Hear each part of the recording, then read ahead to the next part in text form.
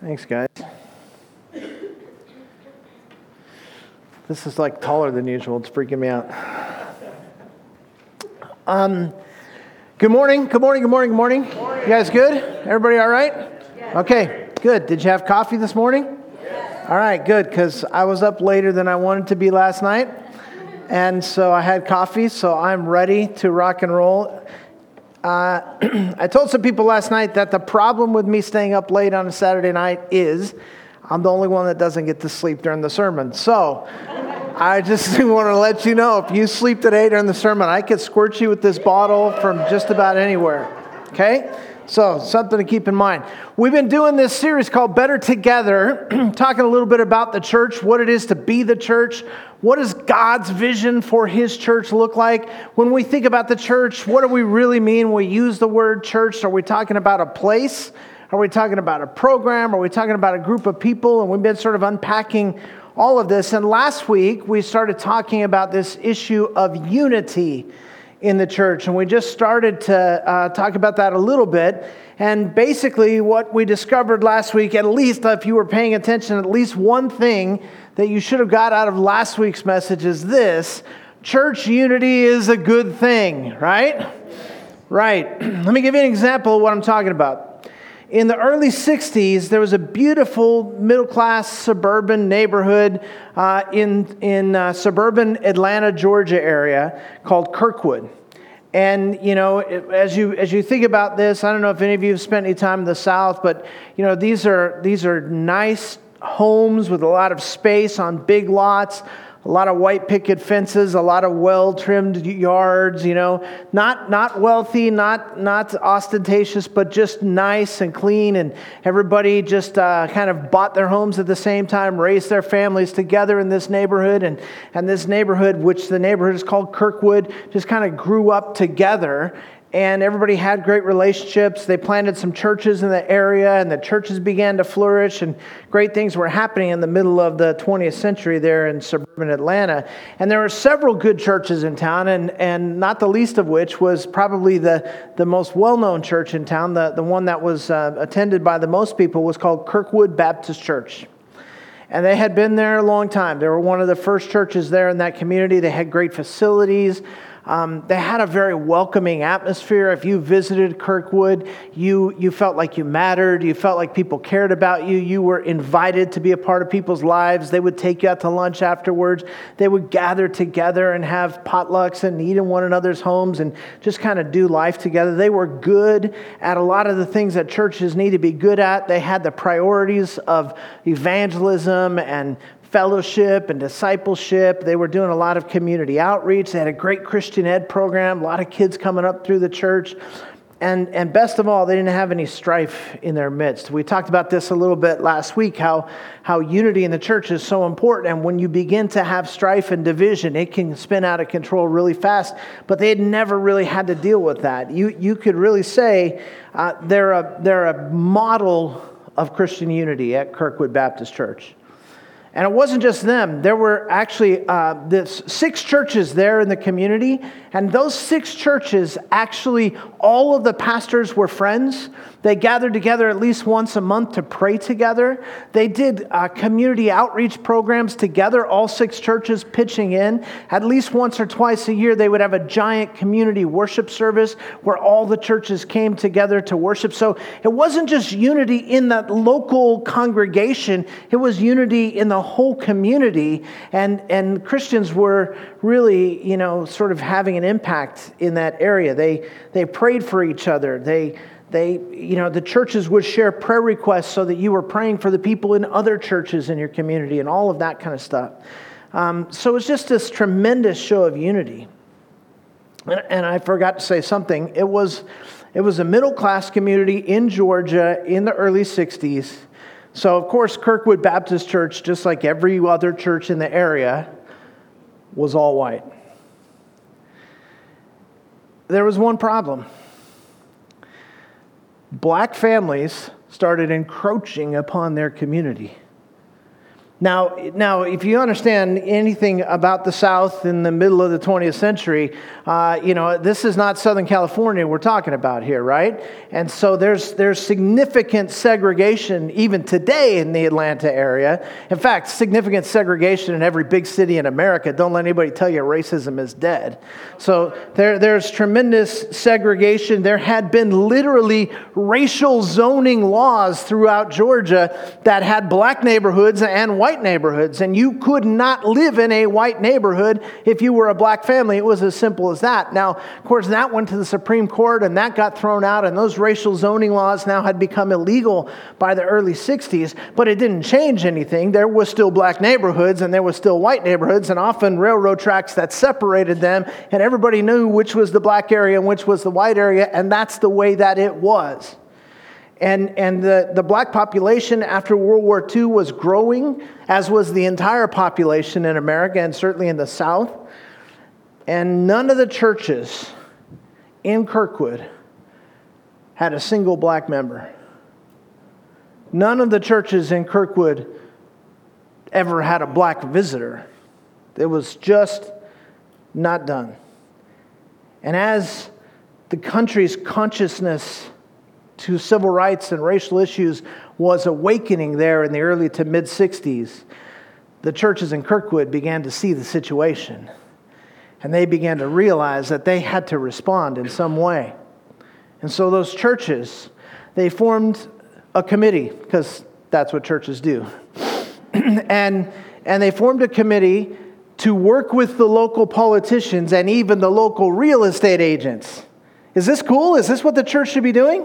They formed a committee to work with the politicians and work with the real estate agents so that they could guarantee that no black families would move into Kirkwood. And the church poured its time and effort into this because from their perspective, once one or two black families began to move into a white neighborhood, the prices, the property values would go down, the neighborhood would change, and you would have this whole white flight situation going on, and they didn't want anything to do with that. They had white picket fences, and they had finely trimmed lawns, and they didn't want to have to deal with any of that stuff. And sure enough, pretty soon a black family did move in. And then another, and property values began to plummet. White families began to sell. That led to houses prices dropping more, and the shift was on. Before long, the whole neighborhood was changing. And the church there at Kirkwood Baptist was shrinking. In fact, in 7 months, they lost 119 members from their roll. So Kirkwood Baptist Church did what churches do. They called a meeting, formed a committee, find a way to solve the problem. So what was their solution? They pray and fast and come to a united decision that would forever change their neighborhood? Kinda. In May of 1961, the people of that church came together as one, and they voted by a 90% majority to sell the church property for half its appraised value and leave the neighborhood before things got so bad that it was too late. Church unity is not always a good thing. See, we talk about church unity and we go, yeah, if we could just get united. Guys, listen, the body of Christ has some stains on it from being united over the wrong things. And we have to decide as God's followers how serious we are about actually following God, or whether we're more serious about our own comfort and our own opinions and our own ideas. And we could get united around all kinds of stuff, but there's a whole lot of stuff that just doesn't deserve the attention of God's people. And then there's a whole lot of other stuff that deserves the attention of God's people in one way, but we give it attention in the other way. And Christians, by and large, have this mixed reputation in our country. On the one hand, some people think of Christians as the ones who start the charity organizations, the ones who have the crisis pregnancy centers, the ones who have the low-income child care facilities, the ones who are reaching out to the homeless and helping people, and we have that reputation among some. But among others, we have the reputation of being on the wrong side of almost every issue. And just because you're united doesn't mean you're united around the right things. And so one of the things I want us to do, I didn't want to just leave you thinking, hey, if the church is just united, everything's going to be right. Listen, you know what? In the 1930s, the German church was united behind Hitler and against the Jews, and the church was wrong. So unity is not always a good thing. It kind of depends on what the uniting factors are, doesn't it? But I don't want to get ahead of ourselves. I want to lay a foundation for what I'm going to say today by asking you to think for a minute about who God is, okay? You don't have to look this up. We'll be in our Bibles soon enough, but I just want to read this to you, and I just want you to listen. I just want you to hear what it says in 1 Timothy chapter 6. As Paul is talking about a number of issues, and he just sort of in the middle of a verse just breaks into this. So this is 1 Timothy 6:15. He just says, speaking of Jesus, he who is blessed and only sovereign, the King of kings and the Lord of lords, who alone possesses immortality and dwells in unapproachable light, whom no man has seen or can see, to him be honor and eternal dominion. Amen. Isn't that awesome? He's just talking about something. It's like he's writing, and then all of a sudden he gets this thought about God. He goes, I just have to interrupt my thought. And right in the middle of a verse, he just goes, let me tell you about God. He dwells in unapproachable light.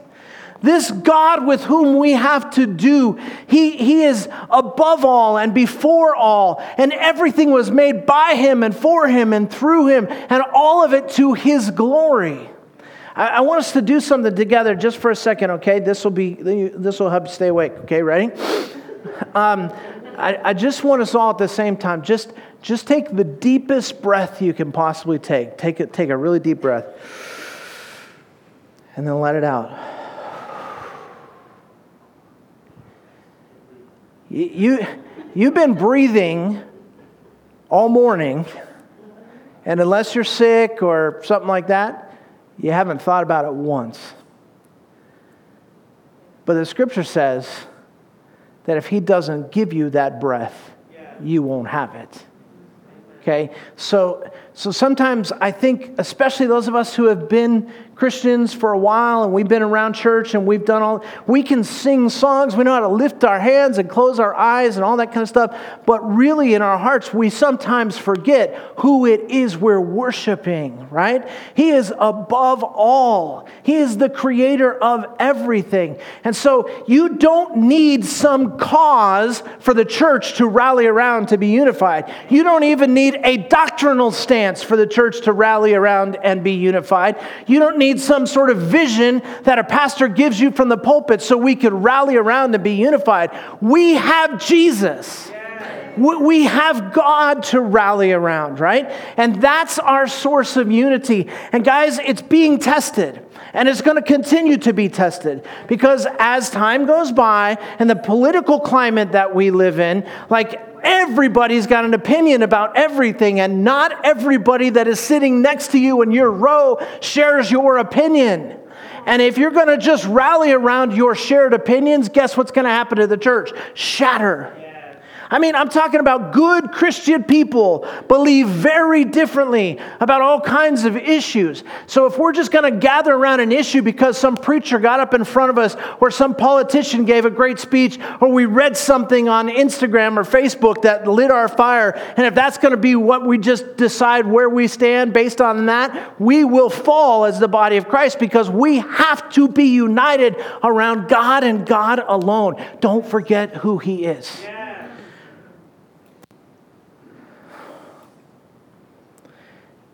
Listen, I know you have opinions, and I know you have thoughts, and you have biases and preferences when it comes to the church. We all do. But there's just one thing. I've probably said it every week, and I'm probably say it every week during this series. It's not about you. It's not your church. It's not about me or the elders of this church who make all these decisions. It's not even about our community out there that we're trying to reach and what they think they need and how we can impress them. It's not about any of those kind of things. The church is His church. And we're about Him. And I don't want to offend you, but when it comes to the church, it's just not really about us. And we got to remember that it's about Him. And whatever there may be that separates us, whatever there may be that divides us as individuals, and there are legitimate things that separate us. As Christians, we have one thing in common that makes those differences seem very small. We all together as one body belong to Him, the one who dwells in an unapproachable light. So let's not forget.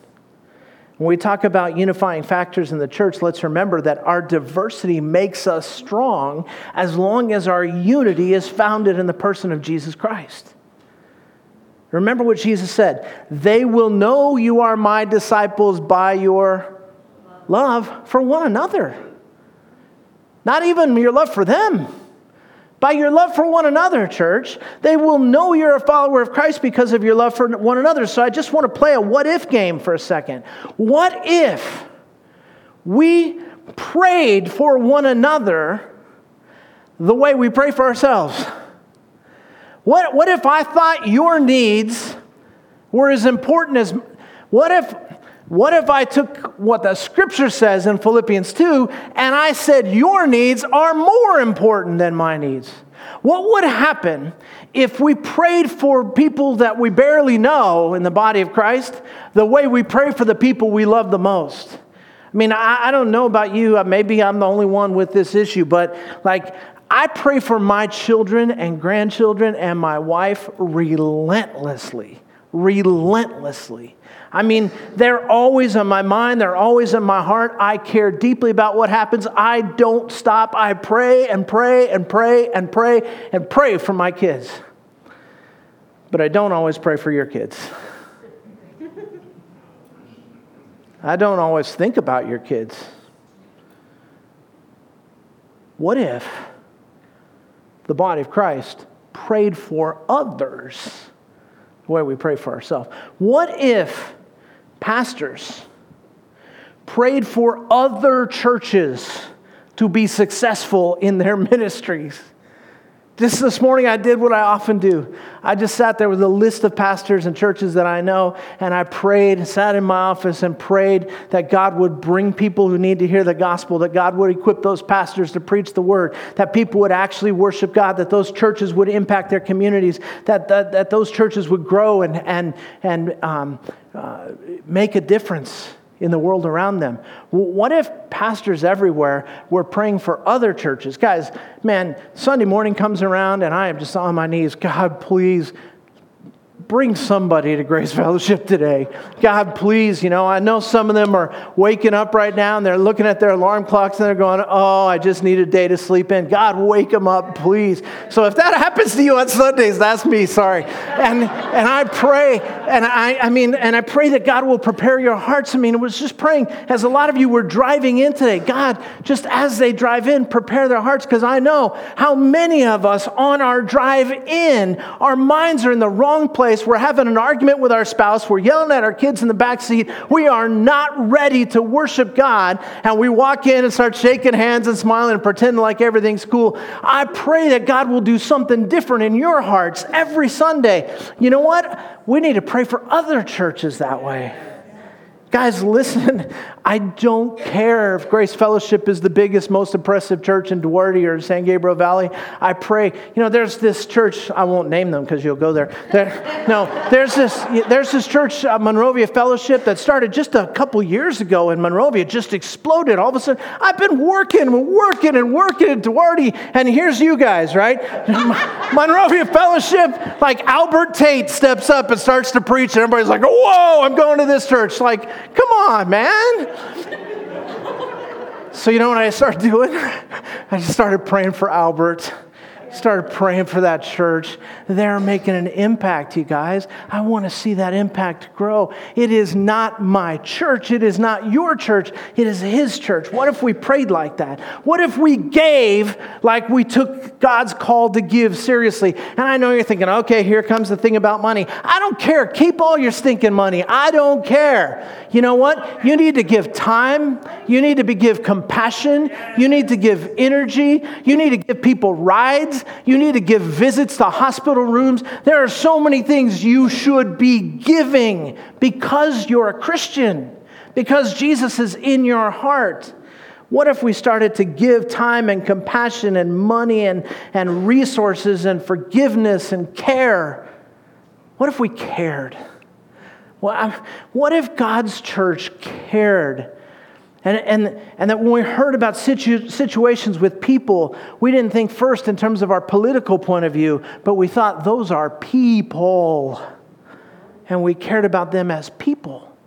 What if we cared the way that Christ cared, where He was always busy and always on His way somewhere? But it seems like in the Scripture, every time He was on His way somewhere, there was some needy person crying at the side of the road, right? And what did the disciples do? Come on, Lord, we got to go. We got an appointment, right? They were like traveling secretaries. And Jesus always said, you guys, shut up. I mean, in Hebrew or something, He said that. And He would go over and He'd like touch lepers and pray with people. And here's a funeral. Maybe I'll just raise that guy from the dead, right?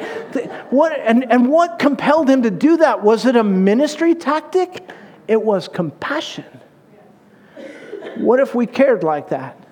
See, we don't need to get united around a cause. We need to get united around a person. What if we cared like that? The marks of the church of Jesus Christ are the heart of Jesus Christ, the service of Jesus Christ, the compassion of Jesus Christ. If we're His people who are called by His name, then whatever our differences may be, we should be rallying around Him and His fame and His glory and His honor and His praise and His exaltation. I love the book of Ephesians. I told you we'd get there. Take the book of Ephesians, okay? Sorry, none of that was in my notes. That's all introduction. Book of Ephesians, chapter 3. Okay? New Testament, maybe 80% of the way through your Bible. You'll find it. It starts with an E. Ephesians, chapter 3. I love these first 3 chapters of Ephesians. I read them over and over and over again because, listen, if you start to doubt yourself, you start to wonder whether you fit into God's plan, you start to wonder whether everything's going to be okay, I just encourage you, open the book of Ephesians, start at chapter 1, verse 1, and read at least the first 3 chapters and hear what God has to say about the fact that He loves you so much that by grace He saved you and gave you the faith to believe, called you out of the darkness, adopted you as His son or daughter, made you a part of the family of God with all of the rights and privileges therein. It's awesome to read and to go, this is who I am in Christ. This is what God has done for me. I'm adopted. I'm given everything as a son of God. I'm loved unconditionally. But listen to how Paul wraps up that opening section, the first half of his letter. Listen how he wraps it up. Chapter 3 of Ephesians, verse 20. Now, to Him who is able to do far more abundantly beyond all that we ask or think, according to the power that works within us, to Him be the glory in the church and in Christ Jesus to all generations forever and ever. It's amazing the plan that God has for the church, His people, to bring Him glory forever and ever and ever. The power of God is at work in us, not just in you. I mean, the power of God is at work in you. And the power of God is at work in me, but in a mystical, powerful, supernatural way, the power of God is at work in us because there's one Holy Spirit, and that Holy Spirit is in you, and that Holy Spirit is in me, and that Holy Spirit is in every believer. So He is working His power in us. The power of God works in us, not just me, not just you, because it's His church, His family, His body, His team, whatever you want to call it. All the power works in us. For what reason? For His glory. For His glory. And then Paul starts the next section of his letter with the word therefore. And when you see the word therefore, you're supposed to ask, what is it? Therefore, right? Therefore refers back to what he was just talking about, which in this case is that whole 3 chapters. And the fact that we as the church, his adopted sons and daughters, are supposed to bring him glory. So he says, therefore, I, the prisoner of the Lord, implore you to walk in a manner worthy of the calling with which you have been called. Now, we don't use that word implore very often, so let me just tell you what it means. It means he is begging you from the bottom of his heart.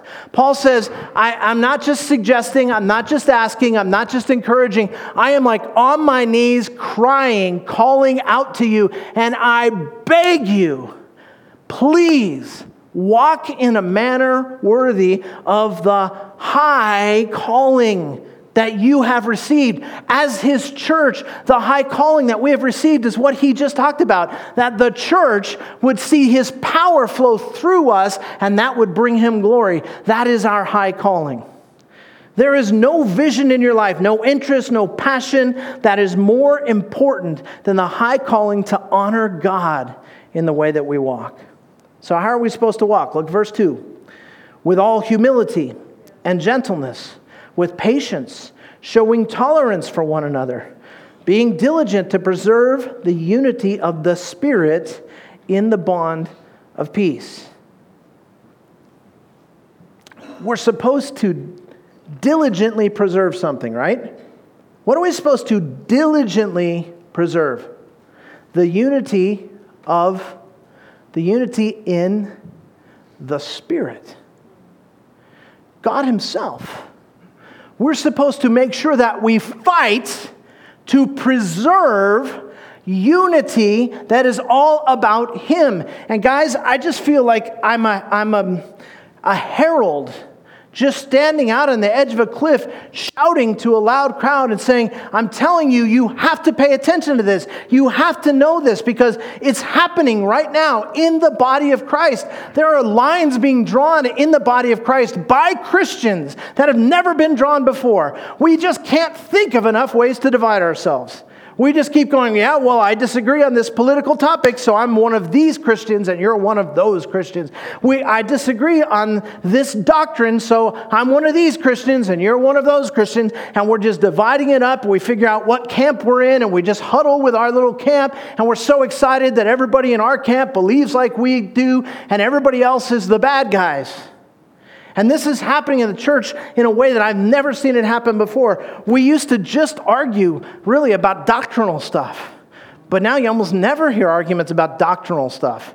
It's all about social stuff and issues of activity of the church in the world. And these are very, very important issues. But guys, it's dividing the church.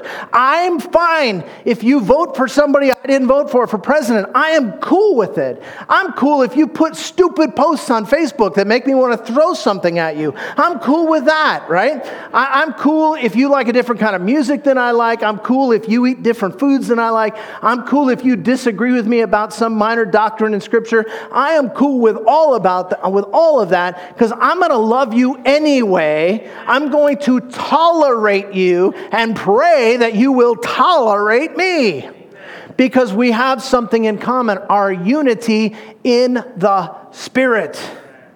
That's the source of our unity. See, that's what was wrong with the unity around racism in the churches in the South in the 60s, and to a great degree still today. They were united all right, but their unity had nothing to do with the heart of the Spirit of God. So it's not enough to be united. God's calling us to a unity that is grounded in things like humility. You just hear the word humility, and what comes to mind? Signs and picketing and chanting, right? No, that's not humility, you guys. I'm not saying there's not a time to speak up. I'm saying watch your heart. Even if you have to speak up, are you speaking out of a heart of love and humility and grace and kindness and understanding that you are a deeply flawed individual yourself? Where's the humility even in the discussions that we're having? And gentleness. When was the last time you saw two people disagree and walked away and went, well, that was gentle. We just don't even see it. I don't expect to see it in the world. But God wants to see it in His church. And when the world sees it in God's church, the world will wake up and notice Him for who He is. Humility, gentleness, patience, tolerance. We're supposed to be different. God has called us to love. That's the real spirit of unity. That's real peace. That's a real testimony to the watching eyes of the world. You see it? True Christian unity isn't about a cause. It's not about a doctrine. It's not about a denomination. It's not about a racial identity. It's not about a political point of view. It's about our common bond in the Spirit of Jesus Christ. And I know you may be going, my gosh, he's pounding this. He talked about this last week. Now he must have said it 10 times today. It's like, man, why is he going on? We get it. No, we don't. That's the problem. We don't. And so, get mad at me. It wouldn't be the first time. I'm just going to be honest. The body of Christ must change in this area.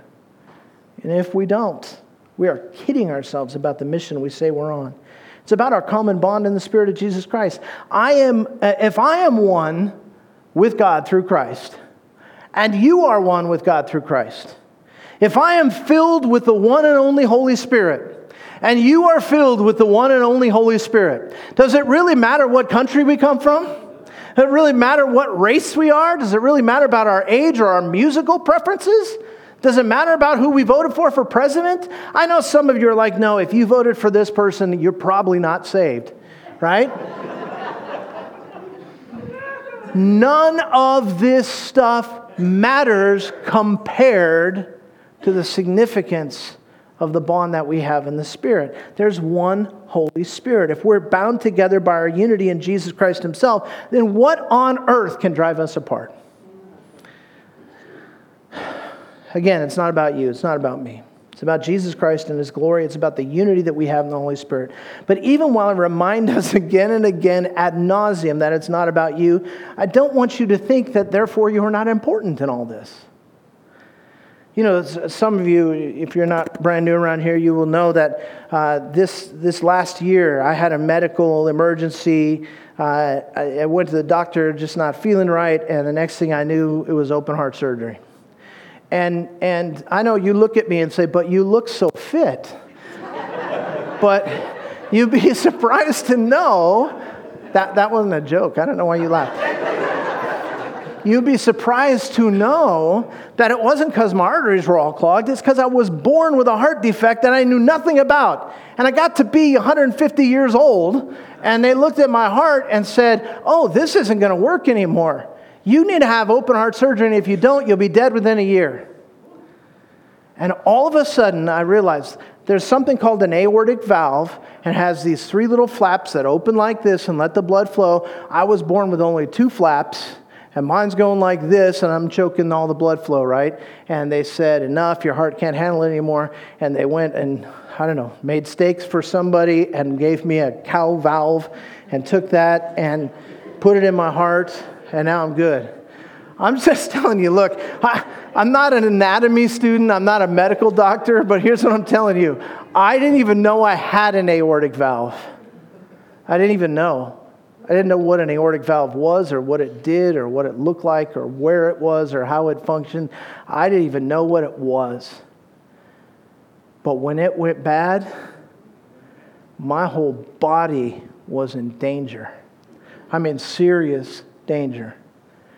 Guys, don't think for a second that when the Lord tells us again and again, it's not about you, it's not about you, it's not about you, that means you're not an important part of what He's doing. It's just that it's not what you're doing.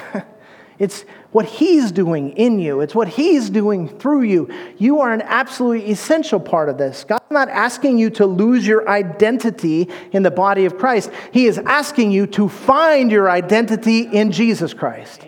That's what He's doing. If you are a hand, it's because God wanted a hand. It's because a hand can do things that a foot can't do. A hand can do things that an eye can't do. Turn to 1 Corinthians chapter 12. It's a well-known illustration. Paul gives it multiple times in the New Testament. He says the church is a body, and he compares us to a body. Pick it up in 1 Corinthians 12, verse 12. But even as the body is one and yet has many members, and all the members of the body, though they are many, are one body, so also is Christ. For by one Spirit, there's that word again, we were all baptized into one body, whether Jews or Greeks, whether slaves or free, and we were made to drink of one Spirit. For the body is not one member, but many. If the foot says, because I am not a hand, I'm not a part of the body, it's not for this reason any less a part of the body. I like that. You know what he's saying? If you're a foot, and you don't like being a foot, you go, it stinks to be a foot. You know what God's saying to you? Quit your whining and walk. Because that's what I made you for. How many of you sit here and you listen to these musicians and you go, I wish if I could just sing like Ricky, if I could just, play those drums, wouldn't it be great to have that kind of a gift? If you don't, it's for a reason. It's because you'd be a terrible worship leader. Okay? He didn't make you. You're a foot. You're a foot. Find a shoe, start to walk. You're a foot, right? You're not a set of vocal cords.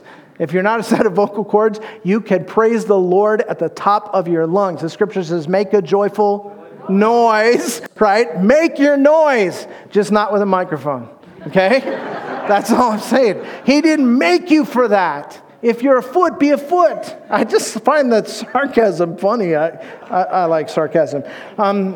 Verse 16, if the ear says, because I'm not an eye, I'm not a part of the body, it's not for this reason any less a part of the body. If the whole body were an eye, that'd be freaky. But if the whole body were an eye, where would the hearing be? If the whole body were hearing, where would the sense of smell be? But God has placed the members, each one of them, in the body just as He desired. As who desired? He desired. Did He ask you? He never asked me. I'm telling you, if He asked me, I would not be a pastor. I would not be a pastor if He asked me. But I'm so glad He didn't ask me. Just as He desired. If they were all one member, where would the body be? But now there are many members, but one body. If He made you a hand, it's because the body needs healthy hands. Or healthy feet, or healthy eyes, or a healthy pancreas, a healthy heart valve. Guys, no one ever sees the heart valve. No, nobody ever said to me, oh my gosh, what a beautiful aortic valve. No one ever said that to me. They also said, what a beautiful hairstyle. No one ever said that either. Right? There are parts of the body that are not even visible to most people, but they're essential. What about the people that God just prompts to pray their brains out until revival comes? And they're just in a prayer closet somewhere and nobody knows. What about the nurse that just gives that extra care to the patient who is miserable to be around and always complaining and just shines like Jesus and gets to share Jesus because of that? Guys, there are so many needs that God shapes us for different purposes. You are essential to the whole.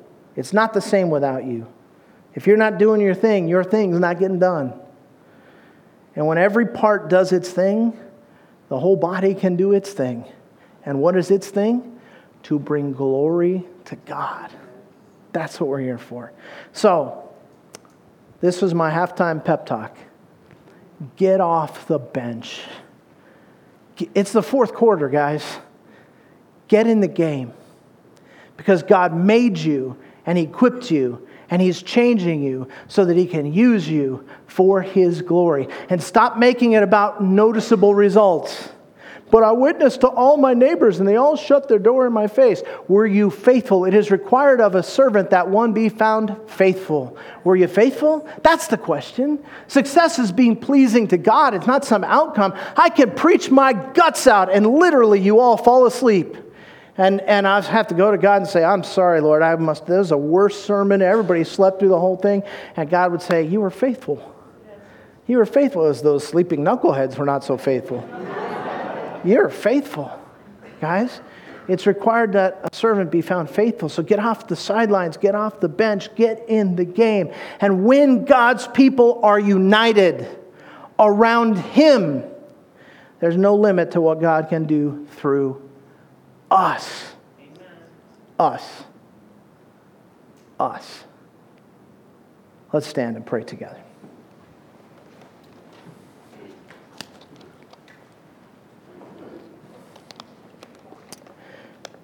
Father, we are humbled to be reminded that it was with perfect care and intentionality that you created each one of us individually and shaped us and are still shaping us for the purposes that you have for our lives. Not purposes that come one day, but purposes that are true in our lives today.